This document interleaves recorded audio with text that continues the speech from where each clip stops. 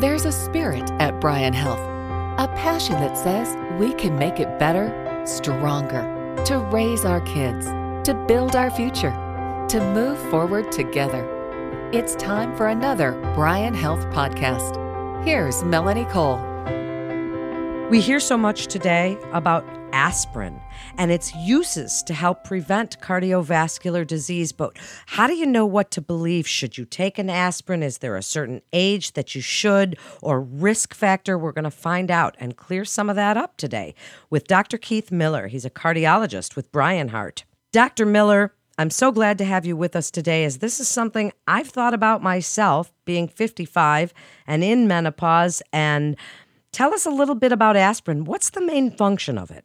It's a great topic. It's such a basic and such a fundamental, but it has been a little bit of a moving target, so I'm really happy to have a chance to talk about aspirin. It's kind of at the core of what we do in cardiology. Aspirin has been around forever, as you know, and it's been an important part of taking care of cardiology patients for a long time. It helps prevent blood clots. We think it has an anti-inflammatory effect. And we know that it protects people from heart attack in the right setting. And I think one of the most important things to remember is that for people that have already been diagnosed with a coronary problem, so they've had a heart attack or an unstable coronary syndrome, or they've gotten a coronary stent, or they've had a bypass surgery, aspirin is still important. And I emphasize that because there's been a lot of discussion in the press and a lot of discussion among cardiologists just in the last year about aspirin and raising questions about the value of aspirin, but not for people who already have coronary disease or other types of vascular disease. It's still really important for those people. But basically, aspirin is still aspirin. It's still a great drug, but only in the right person that really needs the aspirin. So it kind of goes back and forth. As you mentioned, there's some discussion among the press and among cardiologists. And so it used to be that they were recommending it for everybody at one point to help protect against certain events. But now, as you say, it certainly is limited. How is this changing, Dr. Miller, and why did it change? Yeah, it's such a great question because, as long as aspirin's been around, you'd think that we would have really figured all this stuff out by now, and there really wouldn't be any changes in the recommendations about aspirin. But actually that's not true. And the reason this has become kind of an issue again and discussed quite a bit in articles written in newspapers about this is that in the last year, 3 major important studies have been published on the value of aspirin for preventing a first event, a first heart attack or stroke or other cardiovascular event. And they're important studies. They were very well done, and they were published in very authoritative journals. So they have clearly affected our thinking about this. And again, not for people that already have disease, have had a heart attack, stent, bypass surgery, whatever. Those people still need to be on aspirin. This is for people who have never had a problem in the past. So the different studies looked at different populations. One of them looked at people who are at intermediate risk for heart attack. So these are usually people with a couple of risk factors. So middle age with hypertension and smoking, or middle age with high cholesterol and a very potent family history of heart disease, something like that, people at risk.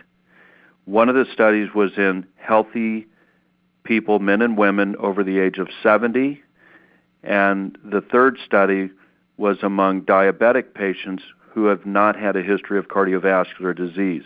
The study on the intermediate risk patients and the study on the healthy men and women over the age of 70, they studied aspirin versus placebo, and they were huge studies with thousands of patients, and they were negative. There was no benefit in terms of reducing the risk of heart attack or stroke or cardiovascular death, but there was definitely an increase in the bleeding risk. So these were negative studies. So this was a surprise because there's a lot of people who believed that, if you could pick out people who were at high enough risk of a heart attack, those people should benefit from being on an aspirin. And that really, in this case, turned out not to be true. The third study was a little different because that involved people with diabetes who are always at higher risk of cardiovascular disease. And in those people, and there were over 15,000 people enrolled in this study, and they were studied for over 7 years. So it's a very powerful study. And in that study, they did demonstrate that there was a reduction in the risk of major cardiovascular events like heart attack, stroke, and cardiovascular death. It was fairly modest, but it was significant. But the cost for that benefit was an increase in the bleeding risk. So it really helps us understand how to target aspirin therapy for prevention, and it's clearly not for everybody. And it's, I think, in my practice at least, and I think most of my cardiology colleagues would agree, most healthy people over the age of 70 probably should not be taking an aspirin, and most middle-aged people at average risk of heart disease should probably not be taking an aspirin. It can be a little complicated, and I think it's always worth discussing this issue with your doctor because it is an individualized decision. And if your risk is high enough, maybe that's something you'd want to do. What a great explanation. Dr. Miller, that was excellent. So when we're assessing the risk versus benefit of someone in that high-risk category, some of those side effects that you were talking about, bleeding, but there's also skin bruising.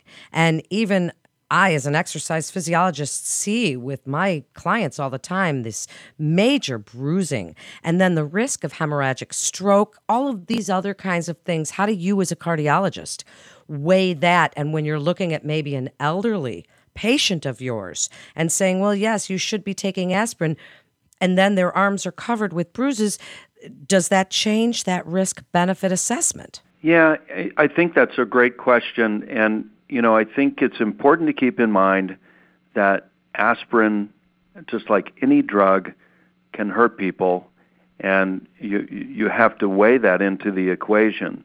People think of aspirin, you can buy it over the counter.